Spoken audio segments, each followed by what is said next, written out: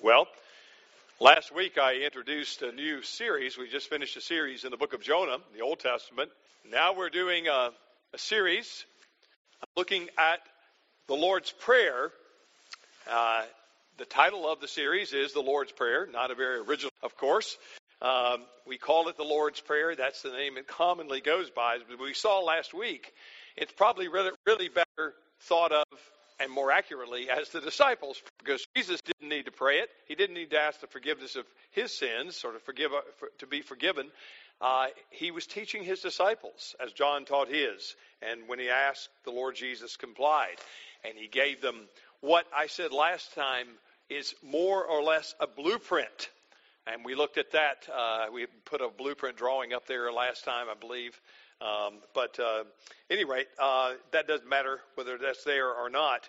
The key is the Lord's Prayer is a blueprint that helps us know how to pray.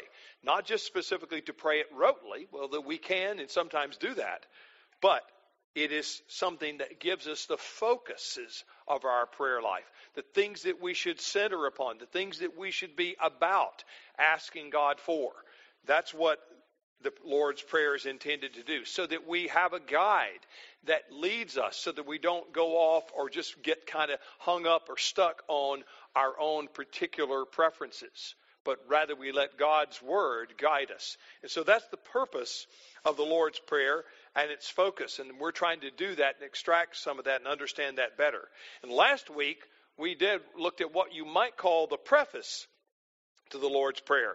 And we consider the subject of God's paternity. Now, what is paternity? That's God's fatherhoodliness, being a good father, God as Father. And we saw that last week. We start the prayer, Our Father who is in heaven. And that lets us understand a very important point right up. It lets us know that the matter of our standing before God belongs at the start of our prayers. We've got to make sure we're in right relationship to God. And matter of fact, did you notice today in the prayer of confession that Rick led us in unison? It was talking on this Ascension Sunday, and it starts out this way. Our great high priest, you alone make us acceptable before God. The Father, there's that language, now looks upon us without displeasure, and we look upon him without fear. Why? Because of you, Jesus. That's what we prayed. That's the truth that we have to understand before we can come before a holy God. We need to recognize the relationship that we have. And we looked at that last week. A relationship with Father, but that only comes about through a relationship, a personal, trusting relationship in Jesus Christ, God's only Son, our Lord. This week, we're going to be considering, if last week was a look at God's paternity, this week is a look at God's person. Who is he? Who is this God that we're praying to? What is he characterized by? God's person. And we're going to look at the thought of hallowed be your name. Now, once again, let's read the Lord's Prayer as it comes to us from Matthew's Gospel, chapter 6, beginning at verse 7, just as we did last week, and ending in verse 13. Hear the word of the Lord. And when you pray, verse 7. And when you pray, do not heap up empty phrases as the Gentiles do, for they think that they will be heard for their many words. Do not be like them, for your Father knows what you need before you ask him. Pray then like this: Our Father in heaven, hallowed be your name. Your kingdom come, your will be done on earth as it is in heaven. Give us this day our daily bread, and forgive us our debts as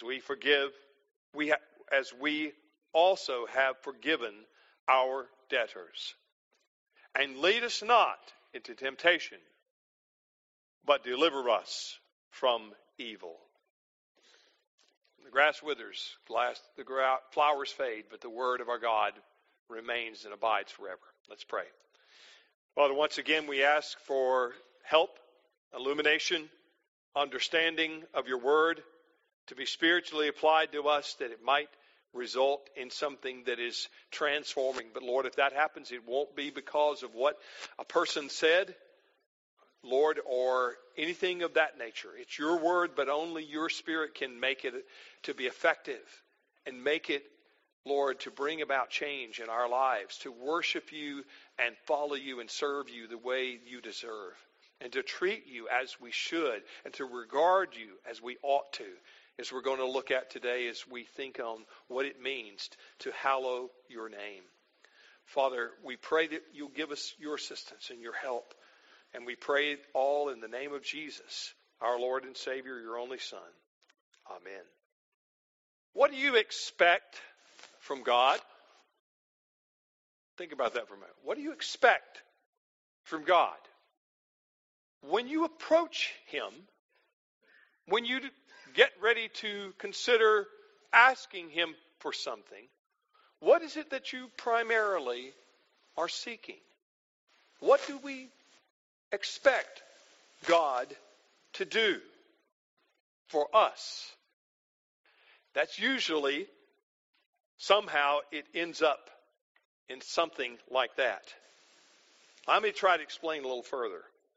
Most people, when they decide to pray, when they get ready to pray, to make a petition before the God of the universe, they usually have something in mind that they wish for or want or hope to achieve through that transaction called prayer. They often have an expectation of what God should, and I put that in quotes, because we're the ones that supply the should. What God should do for us or ours or others. Sometimes it's stuff. Sometimes it's success. We think it's God's job to give us stuff. We think it's God's job to give us success. Or perhaps it's God's job to alleviate all our suffering. And we could go on, multiplying our desires. You see, we tend to pray for the things that we want, that we desire. And in some cases, people almost look at it like, well, that's your job, God. An expectation. But my friends, the Lord's Prayer gives us a different expectation. It guides us. It leads us to think about another expectation from the other side. That it really isn't all about what you and I expect to get out of prayer. But have you ever thought God may have expectations of us? Of you and me? Of what He wants to bring about in your and my prayers? That might not be all about stuff for us, but about things that are near and dear to His own heart, to His purposes, which are eternal and unchanging, as we sang this morning in that great song, Our Great God. What if one of the major concerns of prayer is not aligning God to give us what we want, but bringing us into line with what God wants? What if that's one of the main reasons Jesus gave us the Lord's Prayer? To model our prayers in the way He told His disciples to pray. Some of you know, of course, many of you know the famous C.S. Lewis, and maybe you've read some of his books. You've seen movies, adapted movies, and of the Lion, Witch, and the Wardrobe, and the various books in the Chronicles of Narnia. Well, some of you may have even seen a movie a number of years ago in which C.S. Lewis It's about the relationship that he had late in life with Joy Davidson, and had become his wife. And unfortunately, she ended up dying of cancer. And prior to in that situation, one of Jack's friends came to him and said, "Jack, look, I know how hard you're praying. I know how earnestly you're praying, and I know God's going to answer your prayers." And in the movie adaptation, whether it's all exactly correct or not, but here's the general idea. In the movie adaptation, it basically said to the friend, he said, "I pray because I can't help myself. I pray because I can't help myself, because I am helpless." And he says, "I pray because the need flows out of me all the time, waking and sleeping." And then he said these profound words. "I pray not because it changes God, but because it changes me." He's saying, it's not about me getting God to do my will. It's I need to pray to be connected, to be in a relationship and a conversation with my Father, so that I might conform to His will, so that I might be more in line with His purposes and what He wants to accomplish in me. I'm not trying to twist His arm. I'm dependent on Him changing me. With that in mind, let's look at 3 points this morning about this idea of hallowing God's name. The first major petition. This is where it starts, not where it ends. It starts here. And that should be important guidance for us. What does it mean to hallow God's name? What kind of prayers hallow God's name? And finally, what do we need to kind of focus do we need to maintain when it comes to hallowing God's name? So first of all, what does it mean to hallow God's name? The first request that is here, that Jesus teaches us, is that we make to the Father in heaven is, "Hallowed be your name." Now, the word hallowed is an old word, and we don't use that in our vernacular much today, except unless we're praying this prayer. But it comes from a root word that means to make holy, to make special, separate, set apart, to make holy. It means to sanctify, set apart, or make special. Regard as special. We can't make God anything, but we can regard and view Him and see Him and long for Him as the one who is set apart, special, sanctified, holy. The opposite, of course, of that is what? To profane, to disgrace, to besmirch God's name. Now, you know there are a lot of ways that can be done. But it's not just through cursing. It's not through someone with drops too many words that he shouldn't or she shouldn't drop.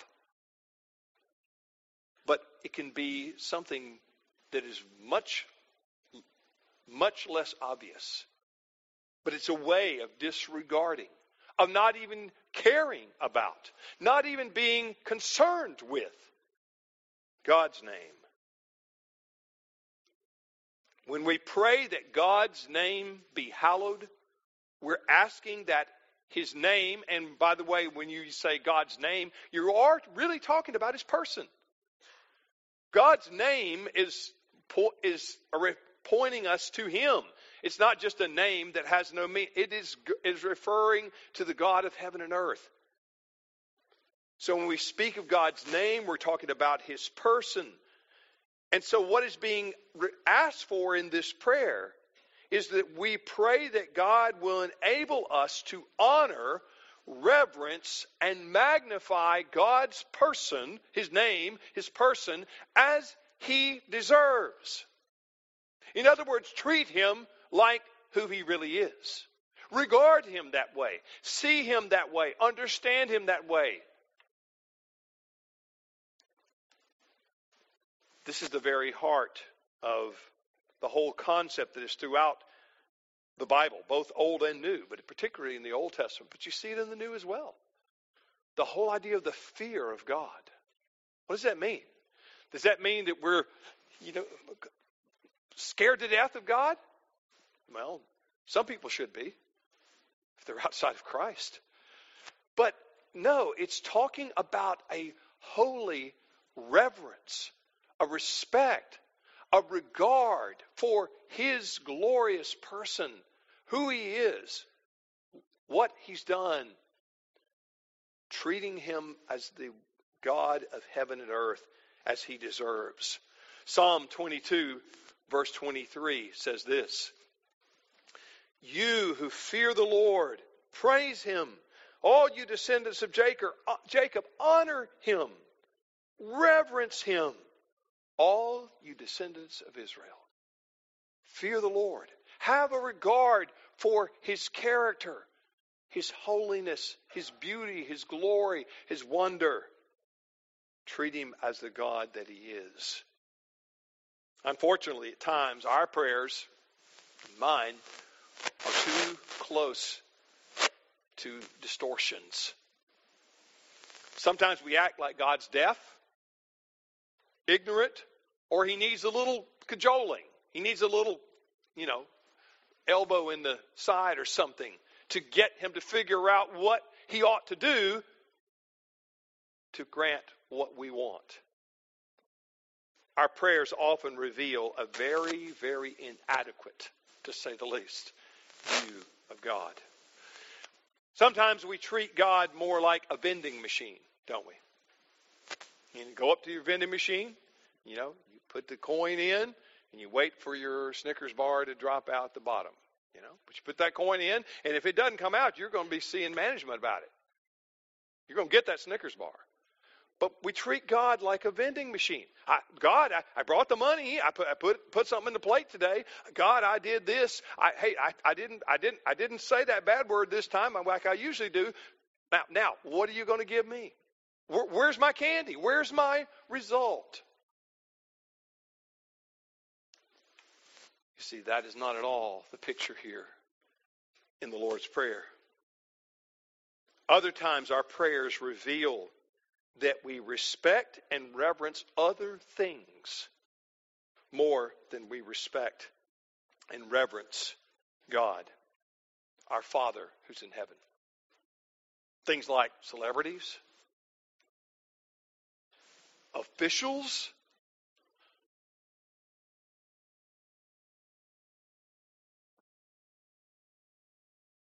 congressmen, presidents, leaders, corporate executives, whatever. We can even do this with our loved ones. Having loved ones is a good thing. But anything that becomes above God is first and foremost in what we want to honor and see honored is an idol. It's idolatrous. We can even have an idolatrous heart and give respect to our loved ones more than we do to God. Jesus didn't say, hey, I'll be glad, my Father would be glad to take second spot in your life. No. He said, love the Lord your God with all your heart, soul, mind, and strength, and your neighbor as yourself. Everybody else falls in that second category, including family.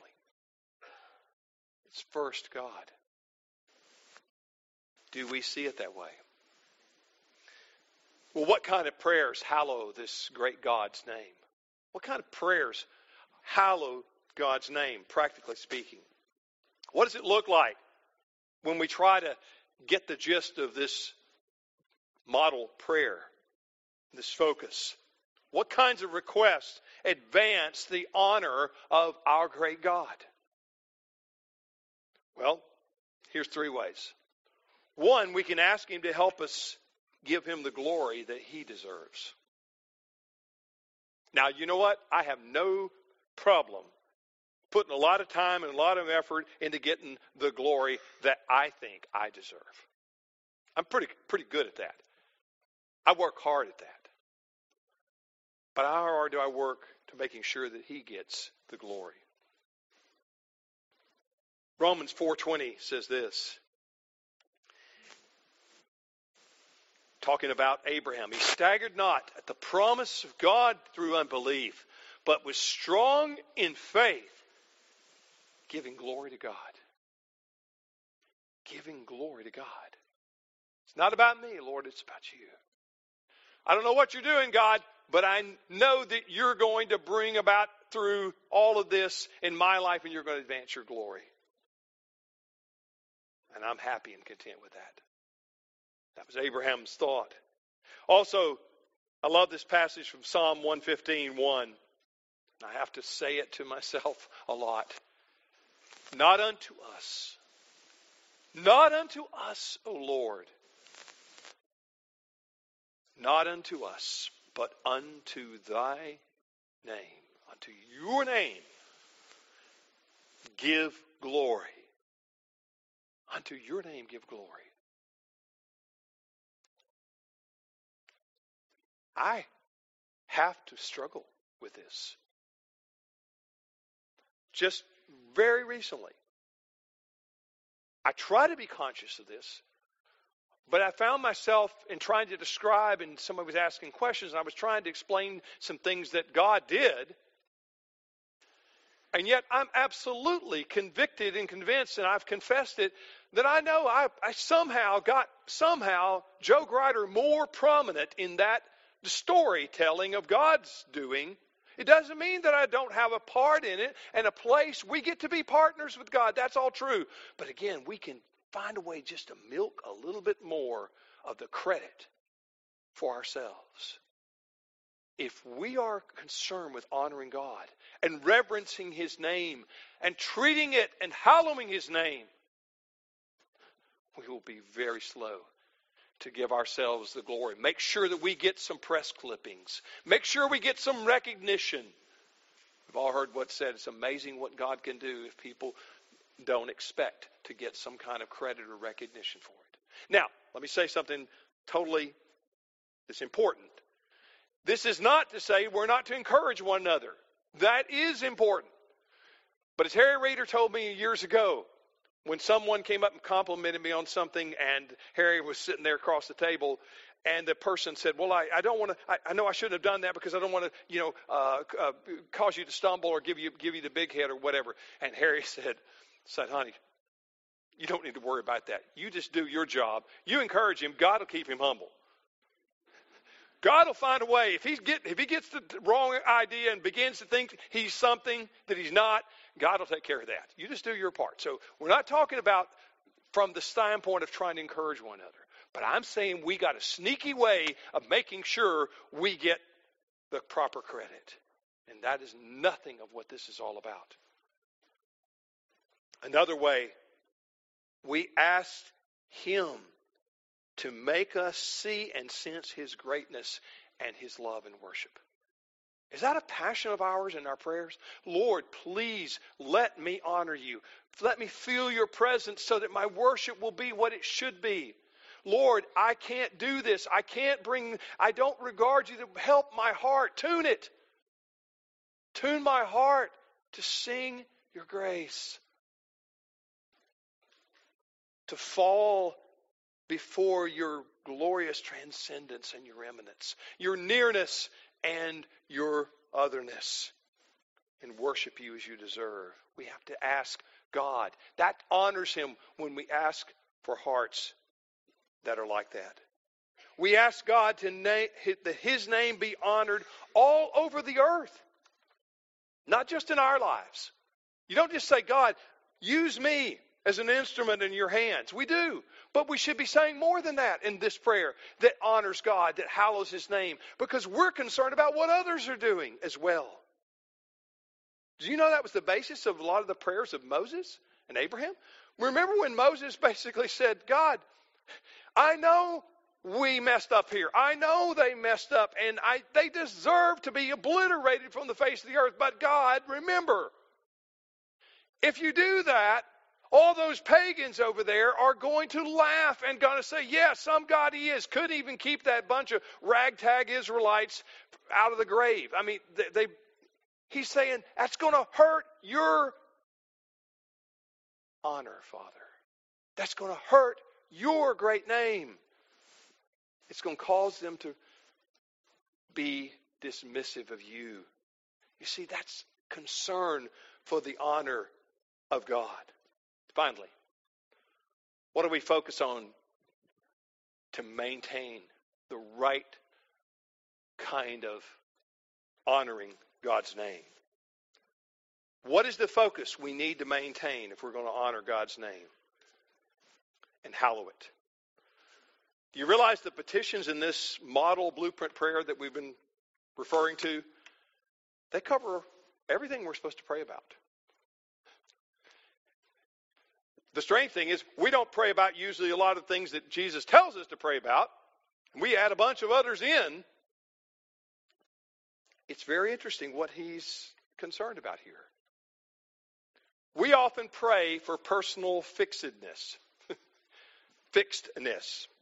In other words, I often pray, oh Lord, I'm such a mess. Would you please make me better so I won't be such a mess?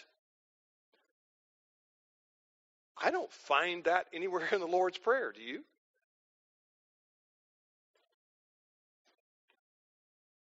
The first step in spiritual growth is not to pray for inner feelings or for even change, but that God will indeed be God in our lives, that we will be captured by the greatness of who he is. Not even focus so much on the messiness of us. Yes, there are sins to confess, but a point I'm making is God is trying to say, focus on who I am, Joe. Focus on who I am, my child. Look at me. Keep your eyes on your Father. Glorify me. Be absorbed with me. And the things of this world will go strangely dim in the light of his glory and grace. When that happens, you see, we're so introverted and we turn in on ourselves and we want God to fix the mess. The way we really experience change is when we are more obsessed with him and his purposes and person. That's what begins to lift us out of the quagmire and of the muck that we often are in our spiritual lives. You see, the focus of spiritual life is not an experience. It is God himself. Let me say that again. The focus of the spiritual life is not an experience with God. It is God himself. It is becoming lost, as the hymn says, and wonder, love, and praise. I'm going to be far more beneficial to the world and to what I'm supposed to be doing if I'm more and more lost in my Father's love. Now, am I telling you that's all the time for me? No. I probably struggle worse than most of you. Maybe the very bottom 10% somewhere. That's probably giving myself too much credit. But it does make a difference. And I know that when I do, it changes. And it brings honor to him. You see, this focus on him should not only be true in our lives, but do you know it should also be true in the lives of those you pray for? When you're praying for someone else, and we are encouraged to do that in many places in Scripture, when you're praying for someone else, often we end up praying either for what's ostensibly on the surface that we see. They need to be healed, or they need to find a new house or whatever. And those are all legitimate to pray for. But we focus just on what we see or what they say, rather than on what is going to bring them to become hallowers of God's name, along with you and me. We should not pray primarily that others will change their ways and stop doing the things that we don't like, but that they will come to know the Father more deeply and more intimately and revere Him and honor Him and respect Him and praise Him as they should. That's what we ought to ask God to do in their hearts. You look at Paul in Ephesians in the first chapter. His prayers are all about God doing something in their hearts and their relationship and increasing their hope. It's not usually the things that we might expect. You see, the ultimate goal of our mission is that those who profane God's name will come to understand who He really is. A God of infinite holiness to be reverenced, and a God of amazing grace to be loved. That's the goal of missions. It's to pray that God will be treated, respected, and prayed to, and honored like He deserves. We're to pray that everywhere in our lives and those of our neighbors, even folks, our enemies. This is where Jesus says pray for our enemies. What? Pray that they get absolutely steamrolled and slaughtered? No. Pray that they may be slain by the Spirit, so to speak. That they may be overcome by the Spirit of God and fall at the feet of a holy God and reverence and become His worshipers. Do we want to see them obliterated, or do we want to see them become part of the great host with which no man can number from every tribe and tongue and nation?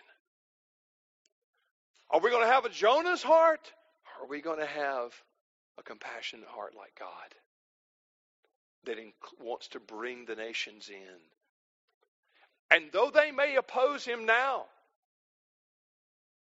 pray that they might have their eyes open, that they might come to know and fear this great God. We to pray that everywhere in our lives and the lives of our neighbors and enemies, that His glorious name will be honored, magnified, and adored. That's what we're to pray for. Listen to this picture from the book of Revelation, chapter 5. Verses 11 through 14. This captures it. This brings it together. This is the kind of focus in our prayers. And if you have to read this passage, sometimes I have struggled. I have to go find a passage of Scripture and read it to get a feel of what I'm supposed to be asking God for and praying for and being obsessed with. And as I think on Him and His holiness, this kind of passage encourages our prayers to be in line and to hallow God's name. Listen to the way His name is hallowed. Revelation 5, 11 through 14. Then I looked and heard the voice of many angels, numbering thousands upon thousands and 10,000s, and they encircled the throne and the living creatures and the elders. And in a loud voice they sang, "Worthy is the Lamb who was slain to receive power and wealth and wisdom and strength and honor and glory and blessing." Then I heard every creature in heaven and on earth and under the earth and on the sea and all that is in them singing, "To Him who sits on the throne and to the Lamb be praise and honor and glory and power forever and ever." And the four living creatures said, "Amen." And the elders fell down and worshipped. You see, the Lord's Prayer is to start with that kind of awestruck wonder. Our Father, who art in heaven, hallowed be your name. Lord, help me to understand how great you are, who you are, to honor you, to adore you, to be lost in wonder and praise like we just read in Revelation. if we begin to grapple with that, and even if we just get part of that, we will be more in line with the blueprint that Jesus gave us. Stay tuned. Next week, we'll look at another thing that we can ask from our Father. Let's pray. Father, pray now that you would, once again, Lord, help us to apply your word to our lives. And may, Lord, as we hear and listen to your word, help it to shape us. And may it yield the peaceable fruit of righteousness in us. And we pray in Jesus' name. Amen.